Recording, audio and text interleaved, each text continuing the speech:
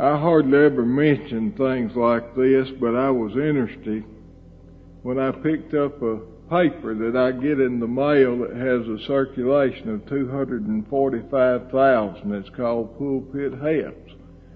It's some kind of denominational paper. Some folks in Chattanooga, Tennessee put it out.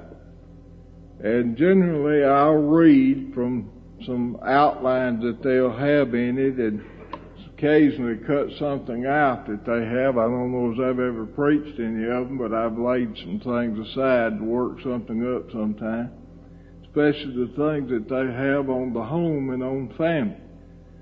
It came this month, last Monday, I believe, and I opened the thing up, and there was a real good sermon on the home. Guess who originated it? It said Christian Bible teacher. And it didn't have my name. I don't care. I'd rather they wouldn't put my name, but I hope that it'll do some good. I wish they'd put a sermon in there like the one I preached this morning on how that God requires obedience rather than just something about the home. But I was kind of surprised when I saw that. I mentioned a couple of weeks ago that Uncle Franklin had asked me to find my notes on the other side of the cross. 11 years ago today, I preached a sermon similar to this down at Livingston, Alabama. I'd heard him preach at Freed Hardin on this subject. I said Livingston. I believe I preached it at Demopolis. I was over there speaking on the radio program for them on a Sunday morning and used the same idea that I want to talk about tonight. The cross is on every page of the Bible from the time that man sinned. Brother Nichols used to say that the blood of Christ runs through every passage that you read in the Bible, and I think that's true. As you read through the Old Testament, you have the cross in anticipation.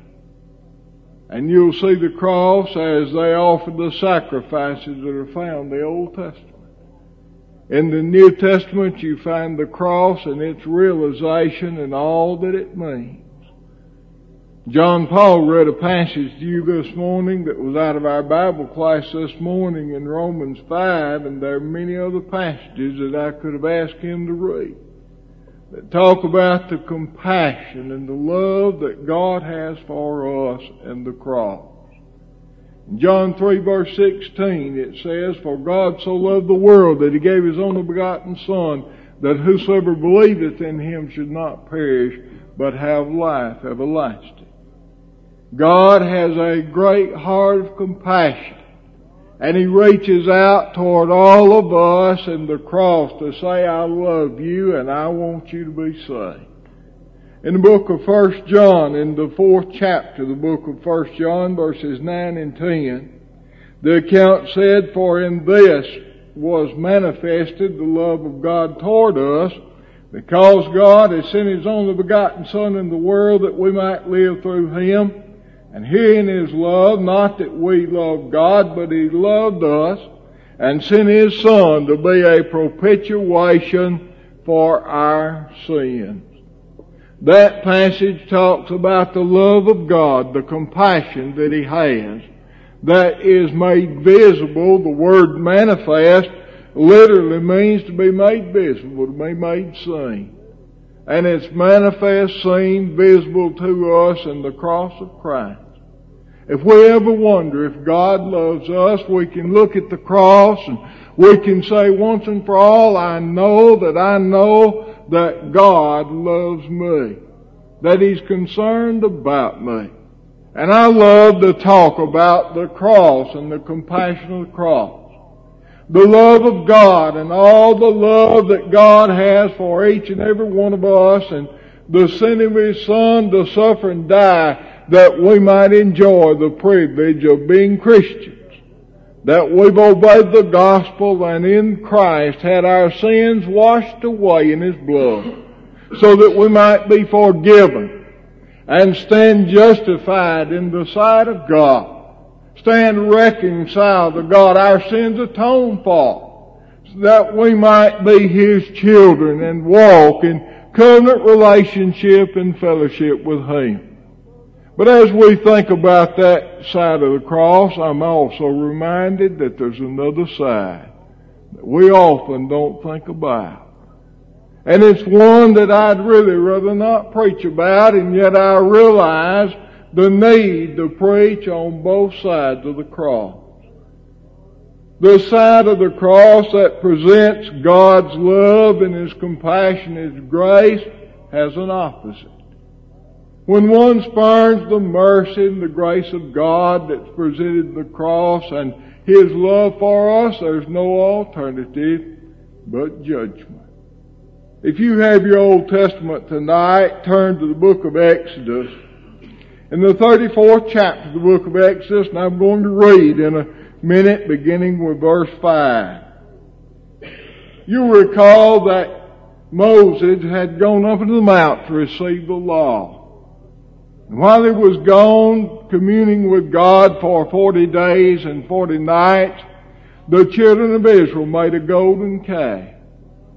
Moses came down from the mountain, and when he did, they destroyed the golden calf where they had been worshiping.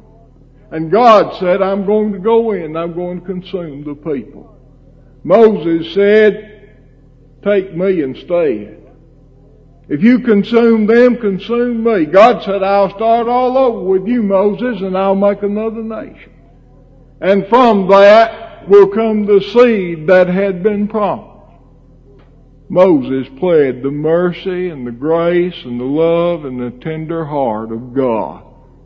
And in Exodus chapter 33, you have the principles of fellowship with God that sometime I'd like for us to take the time to notice and discuss.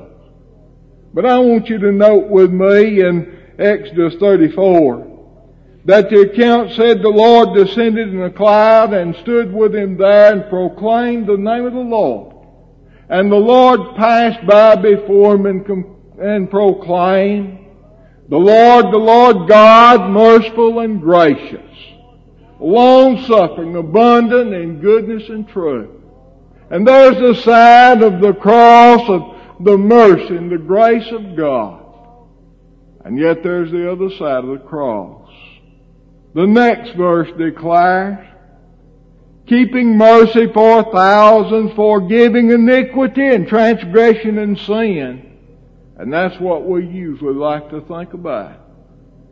And surely as we see our own lives, our own weaknesses and our own frailties, we see the need of the mercy, the compassion and the love of God, and that we need a cleansing from sin. But I want you to note with me as this verse continues, and that will by no means clear the guilty, visiting iniquity upon the children's children, even to the third and the fourth generation. And there's the other side of the cross. God in all the love and the compassion that He has, in all His mercy and His graciousness, His long suffering, same God that sent Jesus Christ to suffer and die on the cross so that we might receive the remission of our sins can by no means clear the guilty. The other side of the mercy, the love, the tenderness of God is His judgment. I want to take tonight, as time permits, some Old Testament illustrations and some New Testament illustrations to show you what I'm talking about, the other side of the cross. And I hope they'll help us to appreciate a side of the cross that we don't oftentimes think about. God did everything in His power to save man. He loved us so much that He sent His only Son down to this earth to take on the seed of Abraham, the flesh of man, to live and dwell among men, to become a propitiation for our sins, to die, to take our place on the cross. But that same God of love, tenderness, and compassion God of mercy is also a God of judgment. In the day and age in which you and I live, when men in our day like to think and talk about the love of God but spurn the judgment of God, we do well to stop and think. When there are people today who are talking about worship, even those who are members of the church, and saying, oh, it doesn't matter. I can't say that it would be wrong to bring an instrument in. We need not only to think about the grace of God, and that's what they appeal to, we need to see that there's another side of grace. That He by no means will clear the guilty. And that grace means judgment when mercy is spurned. When we turn our back on the compassion and love of God, there's nothing that awaits but the judgment of God. Go with me first to the 3rd chapter of the book of Genesis.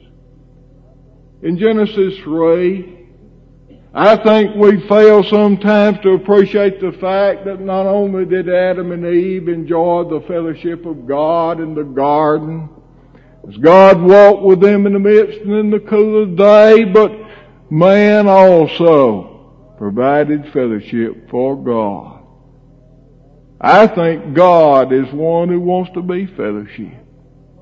If not, why has He through the cross provided such a means that you and I today might enjoy fellowship with Him and fellowship with Him throughout all eternity?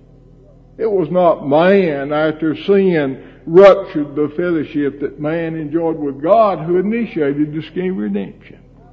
But it was God Himself, out of a heart longing for our fellowship, that initiated in Genesis chapter 3 and verse 15 the promise through which man could enjoy the remission of sins.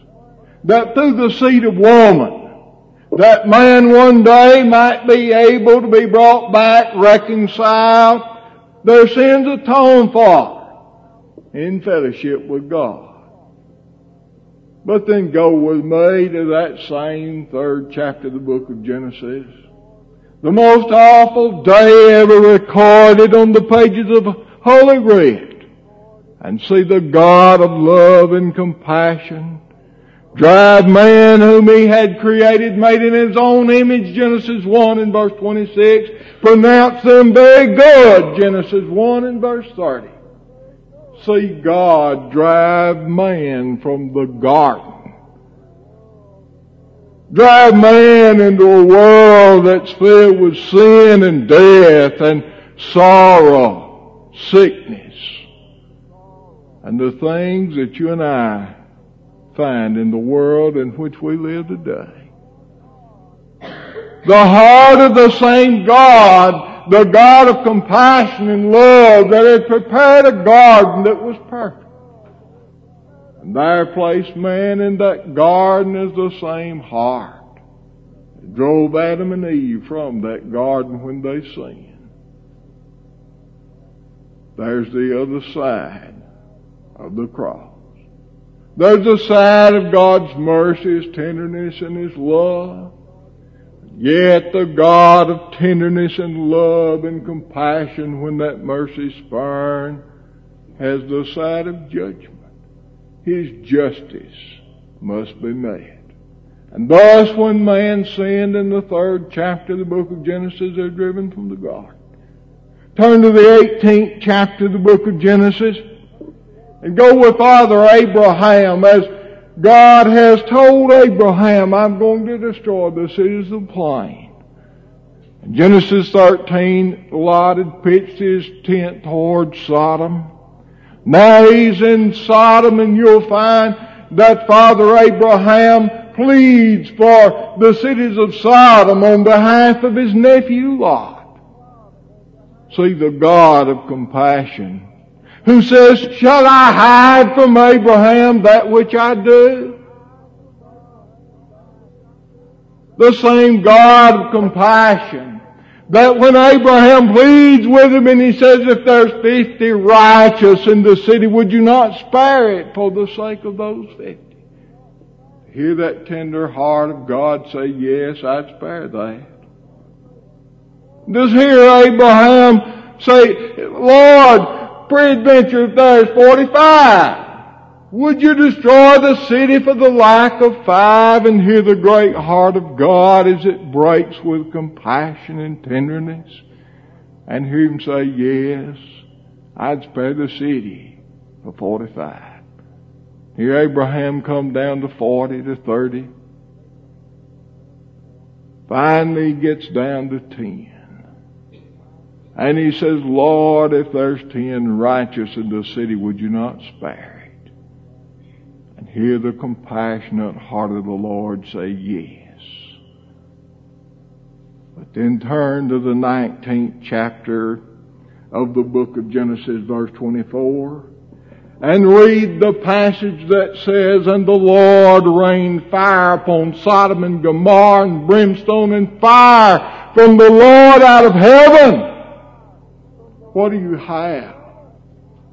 The God of compassion whose heart breaks, who'd send His Son because of my sin to die for me and take my place on the cross. Out of the other side of that compassion, bringing judgment. And to see the cities of Sodom and Gomorrah go up in smoke.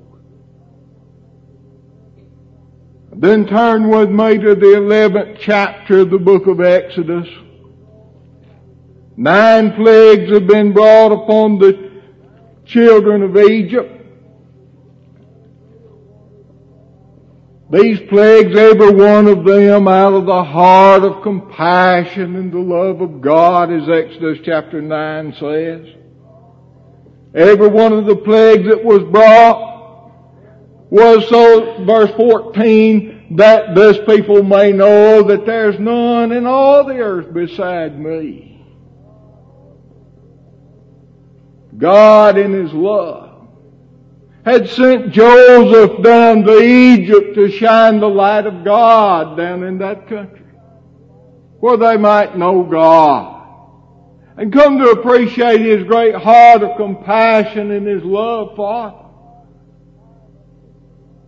And yet Exodus chapter 1 says, there arose a Pharaoh that knew not Joseph. Garvey said that passage literally means there arose a Pharaoh that knew not Joseph's God. And to see God in His love and tenderness through the plagues to plead with the people in Egypt to turn from their sin. Every plague, Exodus 12 and verse 12 says, was against the gods of the Egyptians. Every plague that was given was to show them that there's but one true, loving God who'd spare all cause, who'd do anything so that you might be forgiven. And yet, the same God that made the cross possible, the same God that loved me so much that His Son died and took my place where I deserved to die. Romans 6:23, the wages of sin's death. Is the same God that you read about in Exodus chapter 12, verse 29 beginning, where God sent the death angel. And the account says, and it came to pass at midnight that the Lord smote all the firstborn in the land of Egypt, from the firstborn of Pharaoh that sat upon the throne, unto the firstborn of the captive that was in the dungeon, and the firstborn of the cattle. And Pharaoh rose up in the night, and all his servants and all the Egyptians, and there was a great cry in Egypt. There was not a house where there was not one dead. Who is that? That's the God of compassion, of tender love and mercy that took these people, not because they deserved it, not because they had earned it, but through His grace, to lead them gently out of the land of Egypt and to give them the promised land. And that through them, through their descendants, when the fullness of time was come, Galatians 4:4, Christ was born of a woman, born under the law. What is that? That's the other side of the cross. There's the side of God's love and tenderness and mercy. But when that light that God had sent down into Egypt to say to them that there's only one true and living God was spurned, there was nothing that God could dispense but judgment. Turn with me to the book of 1 Samuel in the 15th chapter of the book of 1 Samuel. You remember that Samuel was the first king that we read about after the people chose a king. And the account tells us that in 1 Samuel 15 that God had told Saul that he was to go down and to utterly destroy Amalek. Why was that to take place? You recall that when they came out of that Egyptian bondage, in Exodus chapter 17 and verse 8, that it was the people of Amalek that stood in the way, that hindered them. They had to fight a battle right out there in the wilderness, right after they'd left the land of Egypt. And in Exodus chapter 17, the account says that God said, I'm going to write this down in a book. Time may pass, but I won't forget it. Others may forget, but it'll be a memorial. And one day, judgment is going to come. Saul was God's instrument of that judgment. The modernists of our day have all kinds of problems. And reading the account in 1 Samuel 15 where the command goes out in verse 3, and now go utterly destroy all that they have, and spare them not. Slay both man and woman, infant, suckling, ox, sheep, camel, and ass. God said you destroy every one of them. Why? How could the heart of a loving God do that? You have the other side of the cross. You see, they had spurned the light that had been given. They had failed to come to know and to appreciate the revelation that was given when the children of Israel came out of the land of Egypt and Pharaoh and his armies were destroyed in the midst of the Red Sea. Rahab the harlot picked up on that. And she understood that there was but one God. And by faith she hid the spies, not Amalek. That was written down in a book just exactly like this says. Deuteronomy 25 reminds us, beginning in verse 12, that God was going to bring judgment upon those people because they had spurned His love and mercy and they stood in the way. Saul didn't carry out God's judgment. Do you remember Samuel came down and he heard the lowing of the sheep and the oxen? And he said, what meaneth this? You remember what Saul was told by Samuel to obey is better than sacrifice and to hearken than the fat of rams. And Samuel himself took a sword, and the account says he hewed Agag to pieces. Why? There's the other side of the cross. God's love and tenderness and mercy and compassion is spurned. The only thing that awaits is the judgment of God. Turn with me in your mind's eye down the pages in the history of time, and you read about the Old Testament missionary who was reluctant, Jonah. You remember that God was going to bring judgment upon Nineveh because of their sin. And he sent this missionary down to preach to them, to preach repentance. And you remember that Jonah turned and went the other way when God gave him the command, because Jonah didn't want those Ninevites to repent. Jonah later said, I just knew that if I preached, they was going to repent. They'd turn away from their sin. Sure enough, after Jonah was swallowed by the fish that had been prepared by God, the fish spewed him out on dry land, he goes again to Nineveh, and he preaches repentance. And when he does, the great heart of God saw these people in their sackcloth and ashes. And chapter 3 and verse 10 says, God saw their works, that they turned from the evil way. And the King James, and I believe the American Standard both says repented, but it ought to be translated, God changed his mind.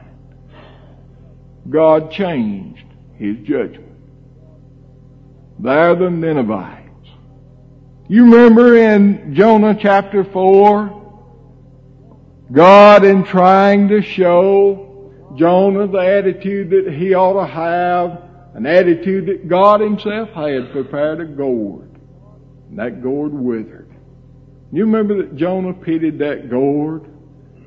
Verse 10 of Jonah 4 says, Then the Lord said, Thou hast had pity on the gourd for which thou hast not labored, neither made it to grow, which came up in the night and perished in the night.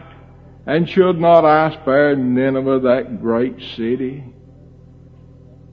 God's pity and love and compassion had spared the city of Nineveh. Come with me 150 years down the stream of time, and you read in the book of Nahum about these same folks, these Ninevites. Back in the book of Jonah, they had a tender, penitent heart.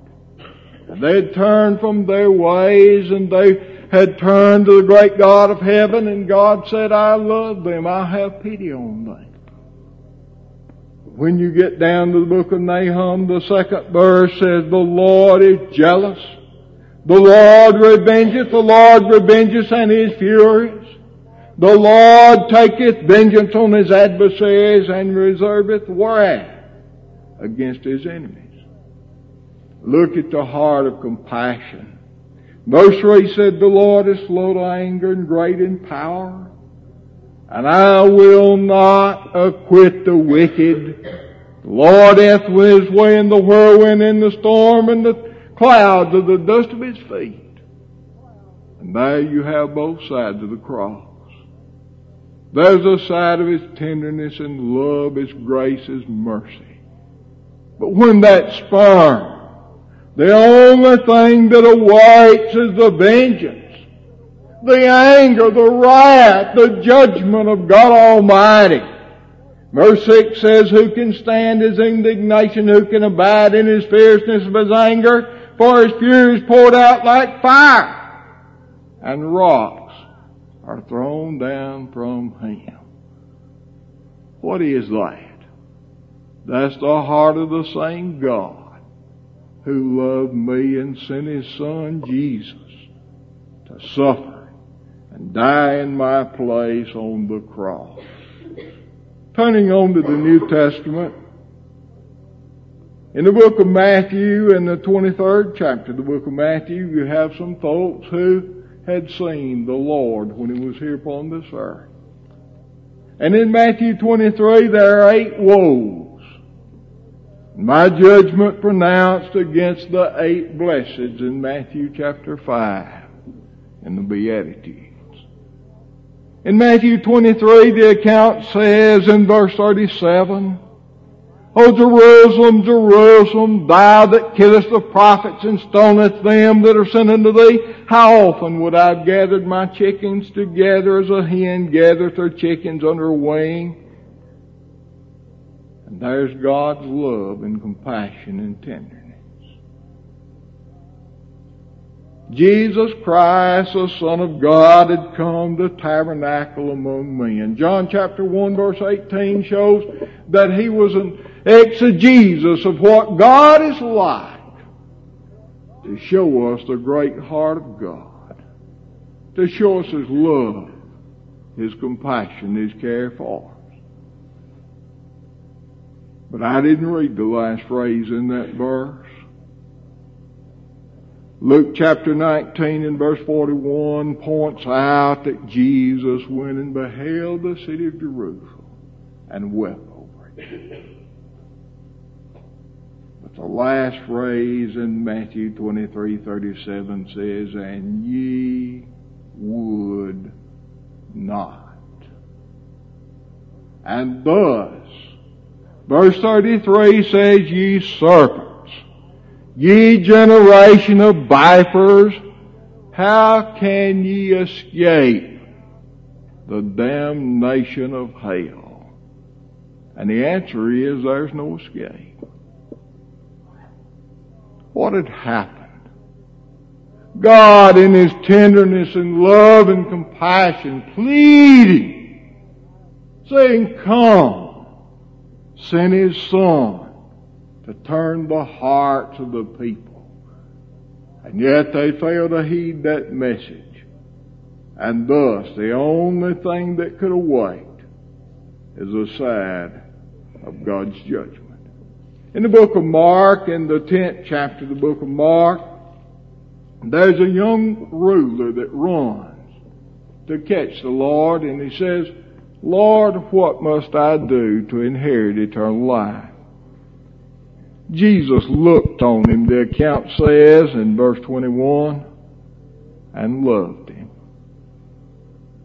What a tender heart. What a loving heart. Jesus was concerned about him. Jesus, out of the goodness of His heart, says, I see one thing that's needful in your life. You need to go sell that you have, and you need to give to the poor. And come and follow me. And the account says, the young man went away sorrowful, for he was a man of great possession. Seems to me like the closest that man had ever come to the great love and tender heart of God's right there. He had turned from the Savior and thus walked away. In the 16th chapter of the book of Luke, there's a man who was another rich man who lived his life for himself and didn't think about other folks.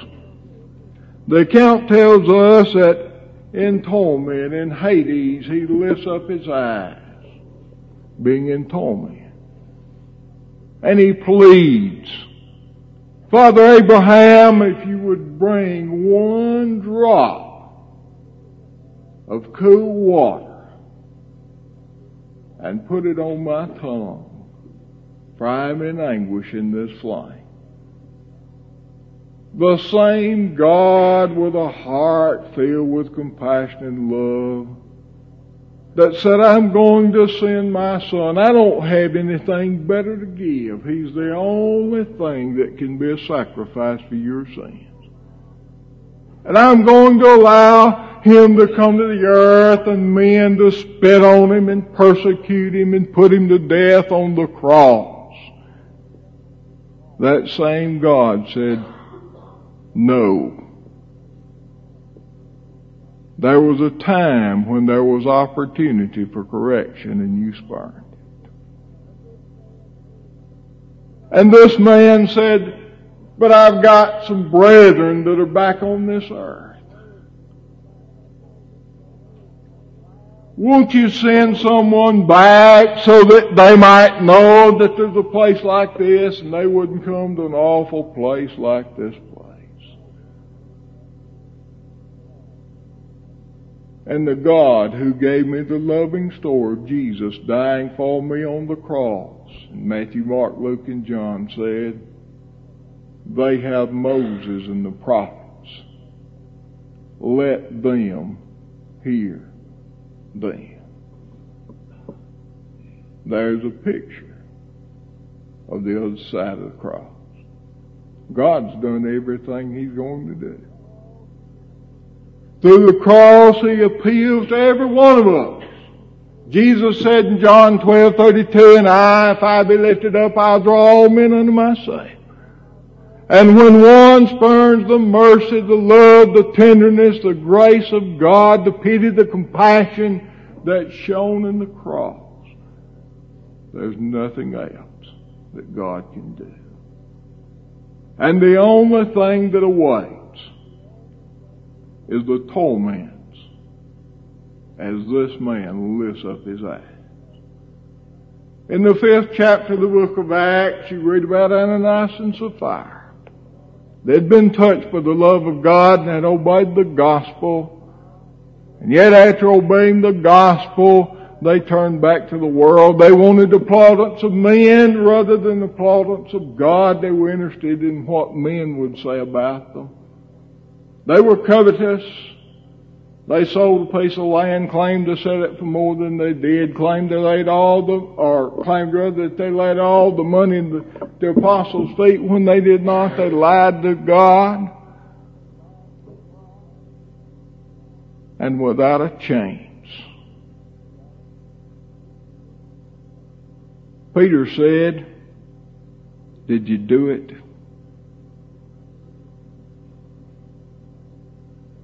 And Ananias said, "Yes."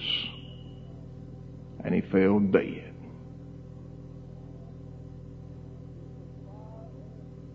To Sapphira, in essence, Peter said, "Is it so?"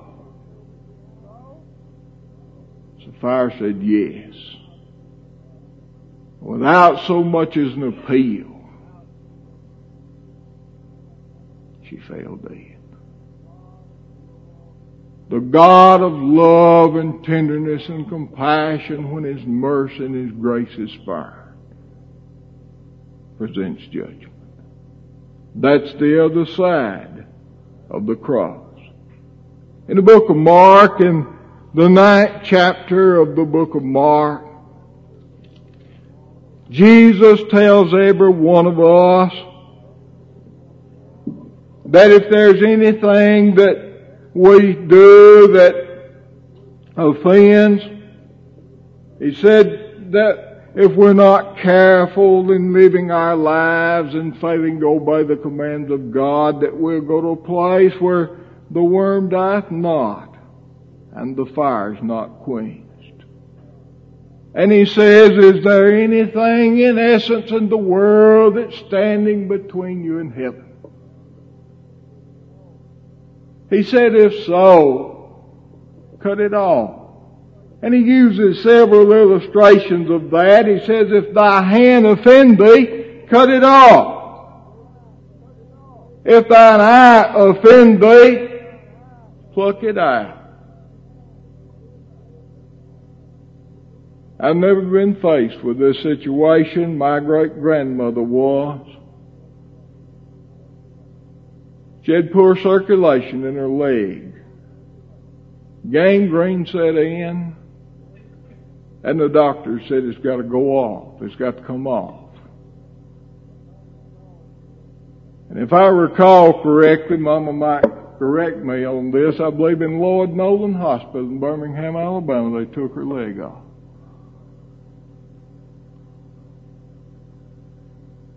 That's serious. But Jesus said, is there anything in the world that's standing between you and heaven? If there is, remove it. Don't let anything keep you out of heaven. God in His love, compassion, and mercy sent His Son to suffer and die for us on the cross. He's done everything possible on His side so that man might be saved. That's the grace of God that's been extended. And yet it's up to us to keep the conditions of the gospel in order to be saved. And if we fail to do that, the only thing that awaits is judgment. I say to you tonight, folks, without fear of contradiction, that there will be no person who has ever lived upon this earth that has not kept what this book says who will go to heaven. God is a just God, Romans 3:25. And out of His love and mercy and tenderness and compassion, He sent His Son Jesus to suffer and die on the cross. And when we spurn that, the only thing that He can do is bring judgment. I want to read one passage as we close our study tonight. Turn to the 11th chapter of the book of Romans. Verse 22, he says, Behold therefore the goodness and the severity of God. Upon them which fail severity, but toward thee goodness. If thou continue in His goodness, otherwise I shall be cut off. To those in this assembly tonight who have obeyed the gospel and are faithful Christians, I think it's an encouragement to know God Almighty loved me so much He sent His Son out of a heart of compassion. And as we continue in His goodness, we'll no way be cut off. Faith of the Lord, heaven awaits. To those who spurn the gospel, never obey the gospel of Christ, the only thing that awaits is the other side of the cross. If you're here tonight in this assembly, have reached an age of accountability, understand the truth of the gospel of Christ, I'd urge you to come. The Lord's pleading. His tenderness says, come. He died for you on the cross. You, through faith in baptism, can put Him on tonight and have your sins washed in His blood, to be forgiven, to be at peace, and to live in contentment. If you're subject, won't you come while together we stand and while we sing.